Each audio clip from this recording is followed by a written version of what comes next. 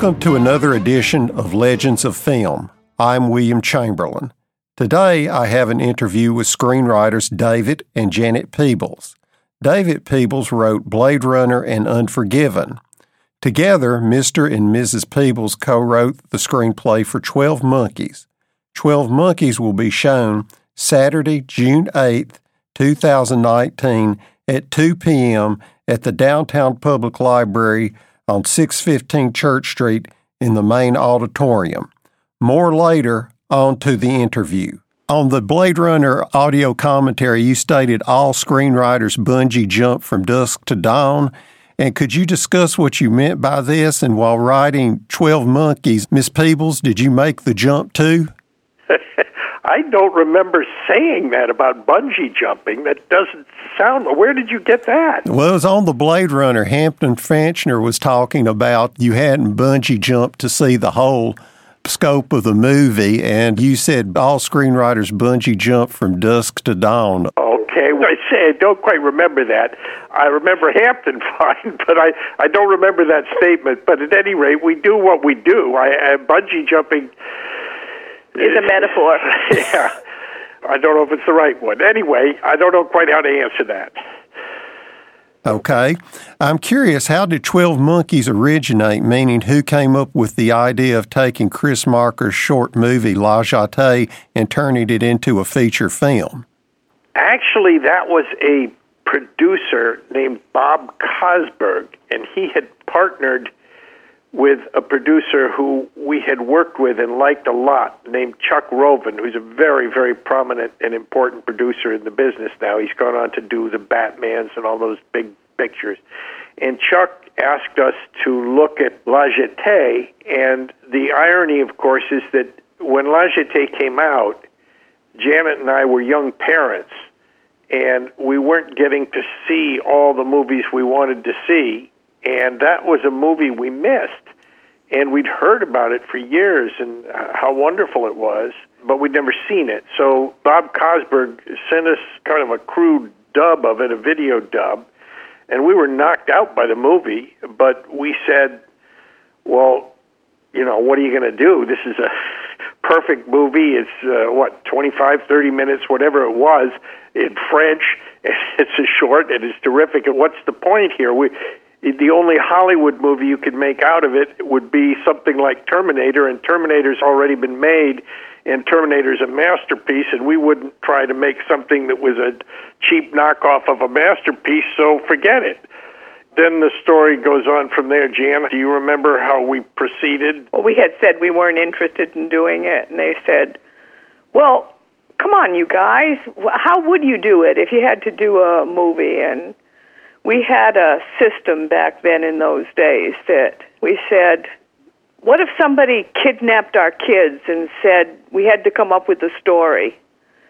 And so we came up with a story very quickly, and David came up with the brilliant idea of the animals.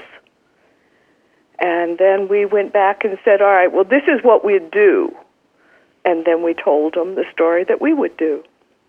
Yeah, first off, when we got the animals, the whole thing about another Holocaust movie was just unthinkable. And with so much, a rip-off of things like Terminator and stuff, that wouldn't be thinkable. But when we thought, oh, wait a minute, now the relevant thing today is germs, et cetera, and we had that idea, and we also were thinking, well, we got this prisoner, right, and so on, and it occurred to us that we live in Berkeley, which is not just a normal town, I don't think. And you run into people in Berkeley who are going to say something like, I come from the future, the world is going to turn, and you ignore them because, of course, they're crazy. But it occurred to us, well, what if they don't know they're crazy? They think they come from the future. What if we told the story from the point of view somebody's convinced he was a prisoner in the future? And then we got into the idea, well, there's this psychiatrist, and he persuades her that he's from the future, even though she's obviously reluctant to believe that. In the meantime, she persuades him he's crazy. So we began to enjoy what we'd come up with. But then there were a whole series of events involving persuading Chris Marker and so on and so forth. But that's how we came to end up writing 12 Monkeys. Yeah. In 12 Monkeys, you were talking about, there is a theme of madness, insanity, and how two the closely are related. And when you wrote the script, what was the attraction to that theme? Both of us had worked in mental hospitals, the same mental hospital actually, although not at the same time, when we were young. And one of the things when we were talking about our experiences that had struck both of us was that we'd be in there with the patients. And of course, when you're committed to a mental hospital, usually you're committed for one incident. You threw everybody's clothes out the window and screamed and yelled and did something, and they put you away for a while. But the patients in their daily routines, and as you met them each day, were not that different from the people on the outside. And I remember I'd go home and sit with my family and notice how they would fuss with a cup or do something and realize, gosh, it's just plain not that different, the people who are in a mental institution and the people who aren't, in ordinary, everyday behavior. And we even both recalled where at the staff meeting, which we used in 12 Monkeys, that the doctors, a doctor would do something like ask what the day was, right? They'd say, well, another doctor would say, well, it's Thursday. Okay, so they bring in the patient, and then they ask the patient. And if he doesn't know what day it is, they think it's a sign of his mental problems, and yet they have the same one. So we were struck perpetually with the thin line between what gets you committed to a mental hospital and what doesn't, and what are the differences in your daily life, in your behaviors. The other thing was we really enjoyed the idea that if, in fact, our hero was telling the truth, and if, in fact, these people had come back over the years, then maybe all of history that we know they had been part of. And David and I have always been very, very interested in the book of Revelations. And we were thinking of all the things that it told. What if this came from the future? And so we just had a lot of fun with 12 Monkeys. We got to put a whole bunch of stuff into it that was just fun for us, including one of the characters, Jeffrey, who kind of this idiot. I had written a script about a very, very dysfunctional eco-terrorist up in Oregon who made some terrible mistakes.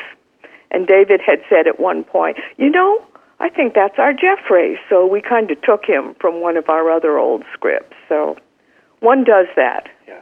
And also we included, because we loved Chris Marker, once we met Chris Marker and everything, and he was just a wonderful, wonderful man and so supportive of us and everything, and we kept putting in more and more of his totems, because he puts in his films emus and owls and all of that stuff. And so we were inserting, and the cats, he loved cats. So we were inserting stuff that were homages to Chris and who he was and everything, as well as, putting in things that were actually in La Jetée, such as The Business from the only Hollywood movie he liked was, what's the name of it? The Hitchcock film. Vertigo. Vertigo, exactly, yeah. Which is not a favorite of ours. But Chris loved it. He thought it was the only good movie Hollywood had ever made. So we certainly use that. Yeah. Well, while you're on the topic of Chris Marker, who was the director of La Jetée, he stated he couldn't believe the script had been developed in a Hollywood system and snuck through. And how did you sneak it through?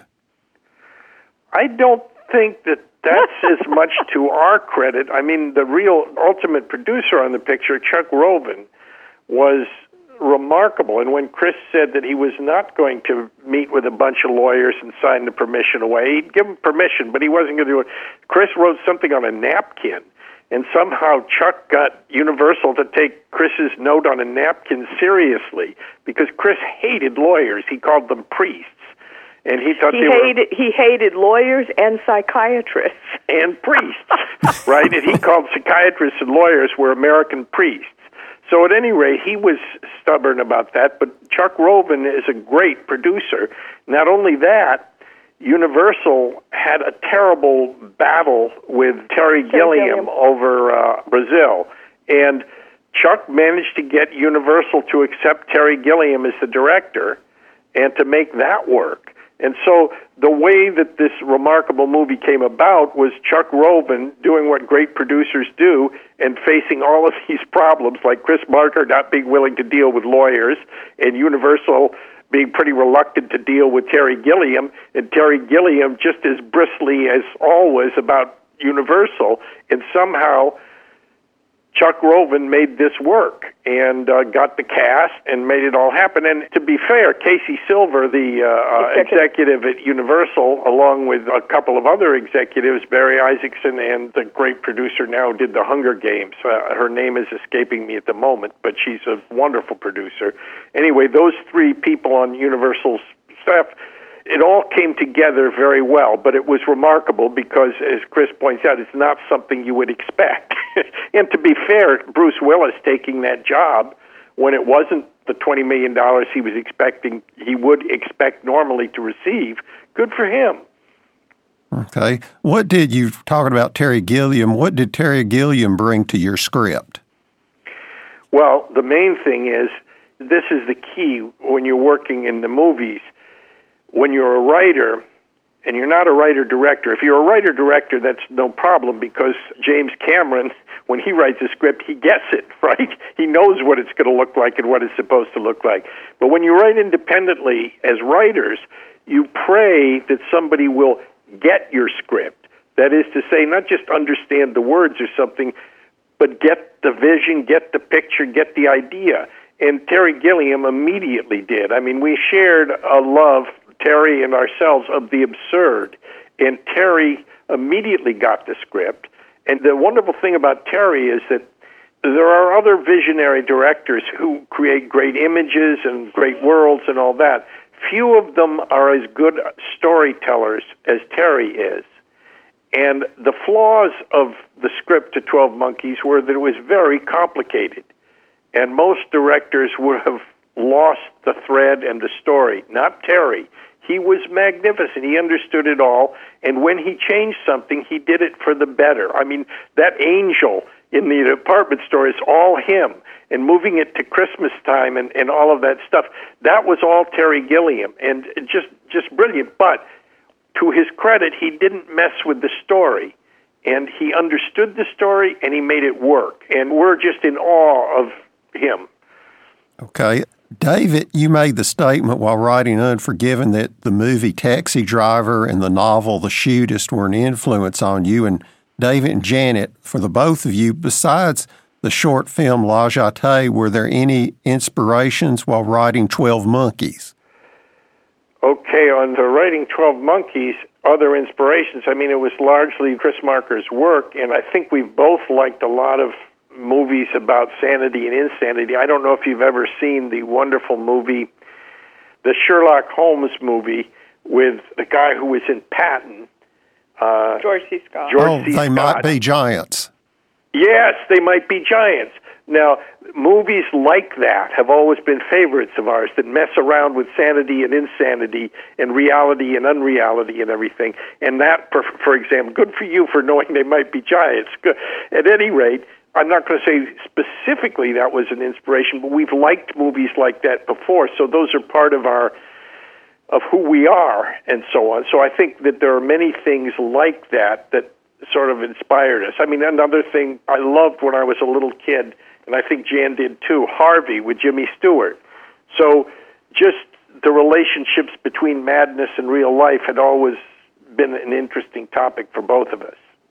We answered that one, but you said something about Unforgiven, and I'm... Well, it was just, that was when you were writing Unforgiven, that you said that the movie Taxi Driver and the novel The Shootist were an influence on you, and I was just curious about, was there anything that was influencing you two when you were writing 12 Monkeys?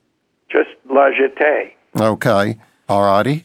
And 12 Monkeys was set in Baltimore and Philadelphia, and according to the audio commentary, Terry Gilliam stated that you two had never been to Baltimore or Philadelphia. My question is, why did you make that a location?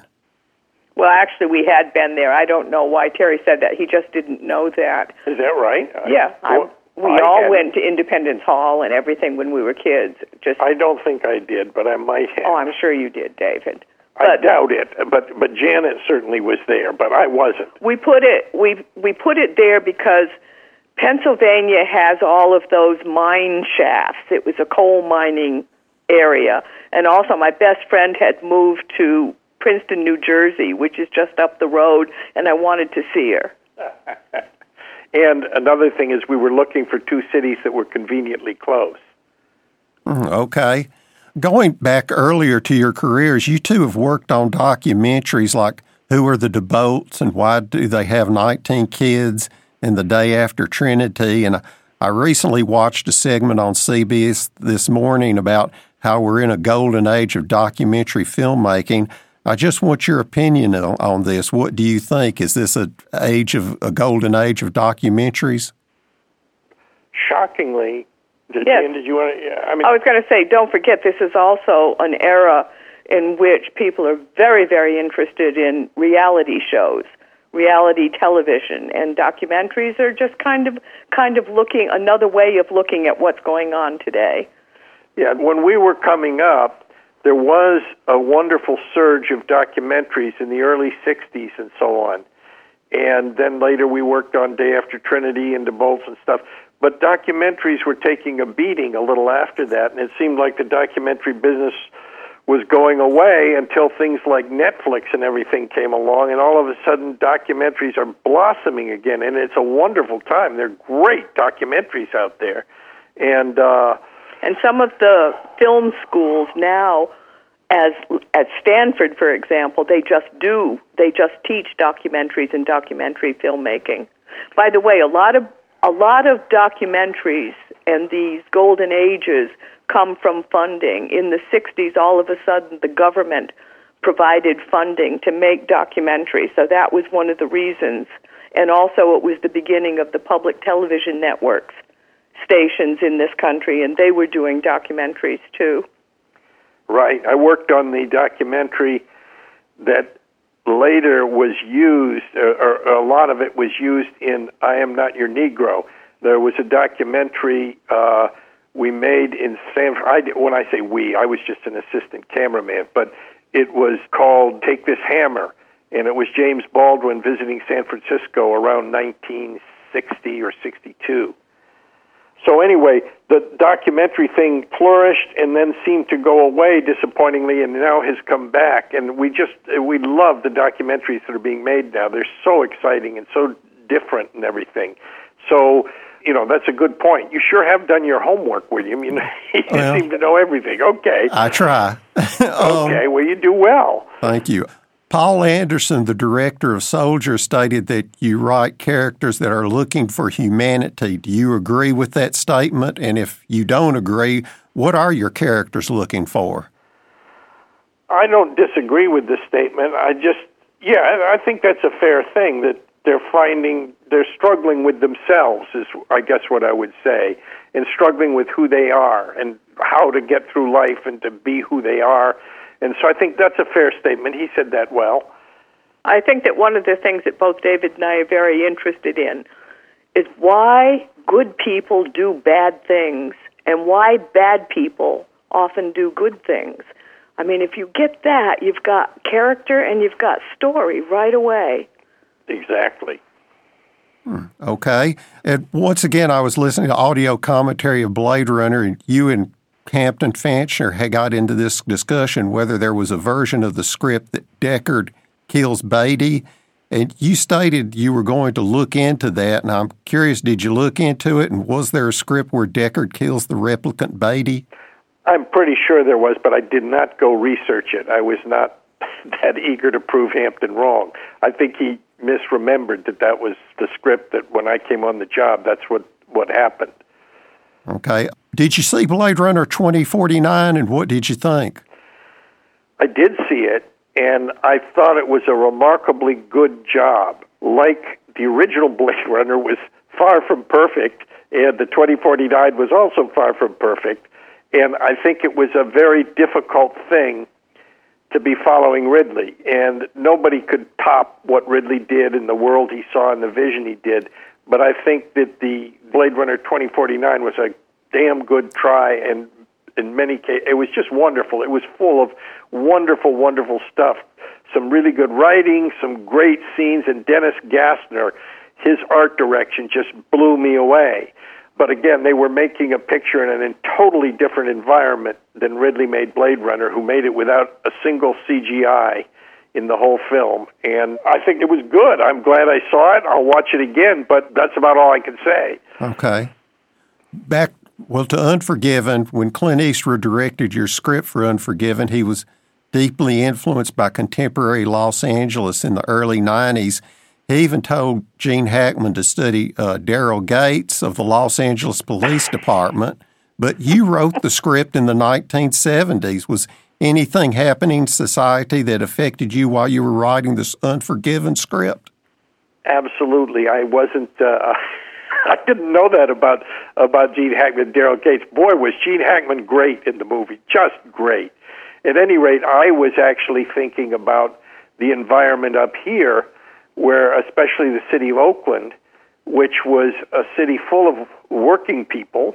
They were Boilermakers and plumbers and all sorts of working class people, which is basically what a cowboy is. A cowboy is a skilled working class person. And then they were also had a tremendous drug culture that was the criminals and the hard guys. And then there was this police department trying to deal with all of this.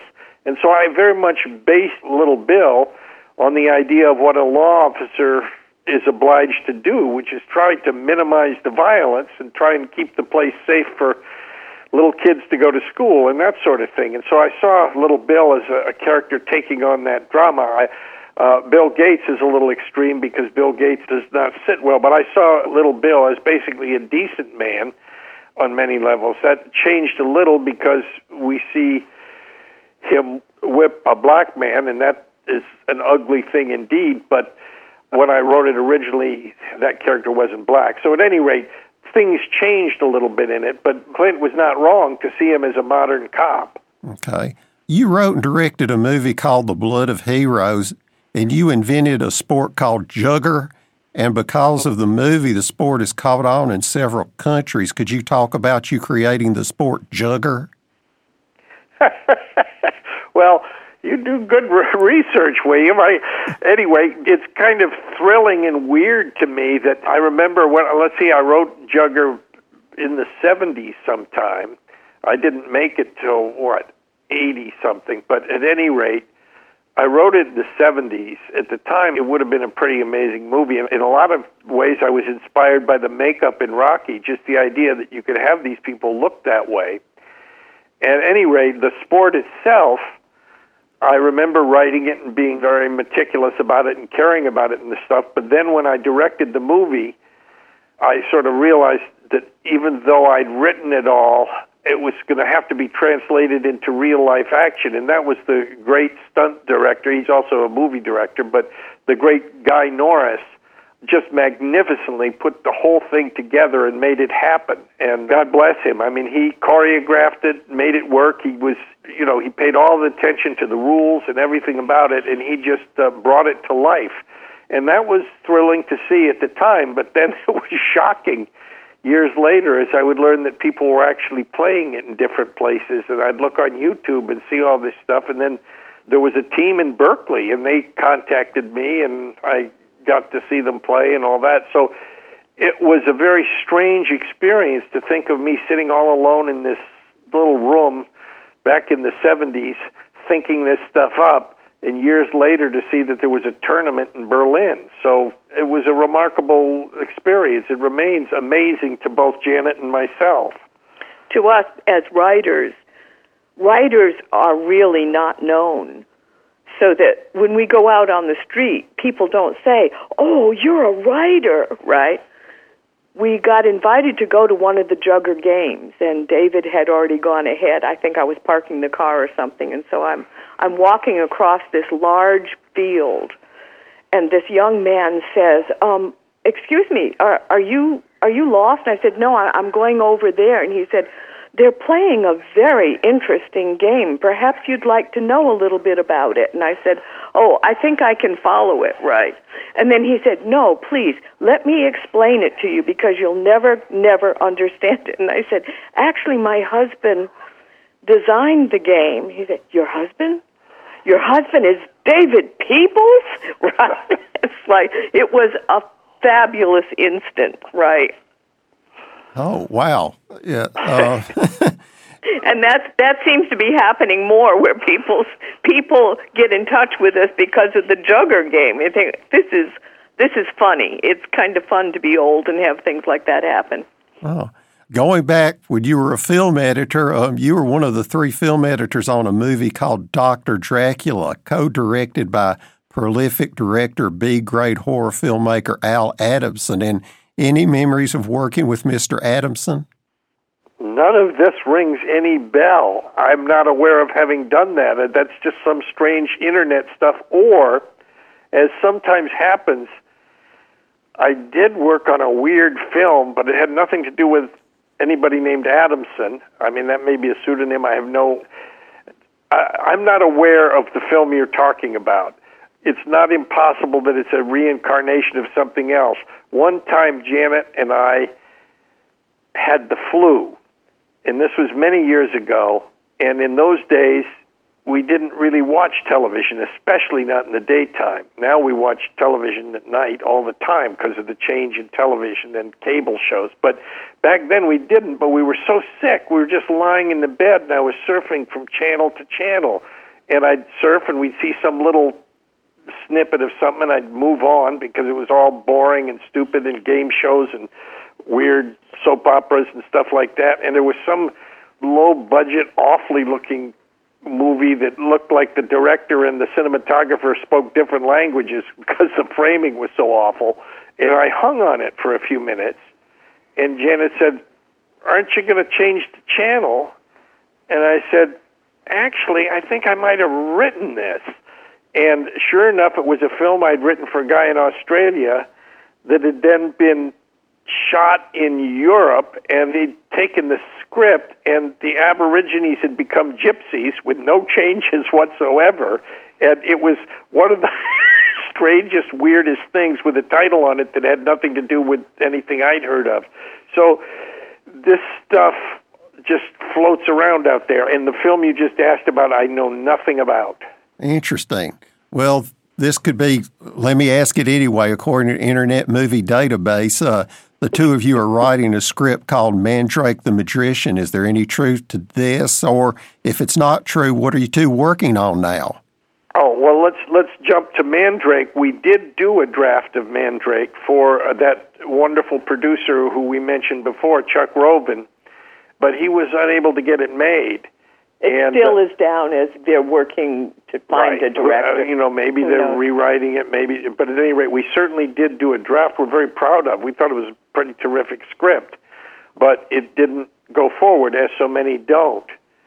So that answers that. Now, in terms of what we're working on now, we're not really working. We're semi-retired, but we did do some work on a TV series, a cable kind of series, that's for a man named Bill Haber, that's based on a Stephen King story about outer space. And that's, I think, about all we can say about it, because it's, it may or may not ever come to pass, as so many things. I mean, we've got many, many scripts out there that have never been made, like Mandrake and others. And so far, that's one of them, although we can always hope it'll get made. Okay. Just out of curiosity, I was watching Soldier, and there's that scene where he gets dumped on the trash planet, and there's also, I read, you were talking about borrowing from scripts earlier. Was that an idea that you used in Blade Runner that wasn't used? Like the replicants were dumped on a planet? Did you just borrow it from Blade Runner?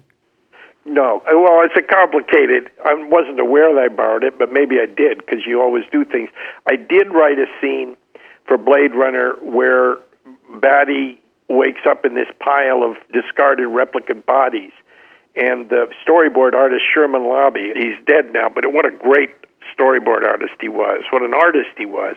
I still have a frame that he wrote of that scene of all these bodies piled up and Batty appearing, and I have it on my wall downstairs. So I did write that scene, and it didn't make it into the movie. Later, when I wrote Soldier, and I have to tell you, I've never seen Soldier. I wrote the draft and everything, but I haven't watched the movie yet. I'm planning to one of these days. But at any rate, that garbage dumping stuff it was not just bodies they were dumping garbage, so I didn't quite see it as the same as Blade Runner, but I suppose there is a similarity. And ironically, we mentioned that we'd just been writing this TV thing. We've borrowed a little garbage dumping and put it in that, too. So it must be some theme that appeals to us.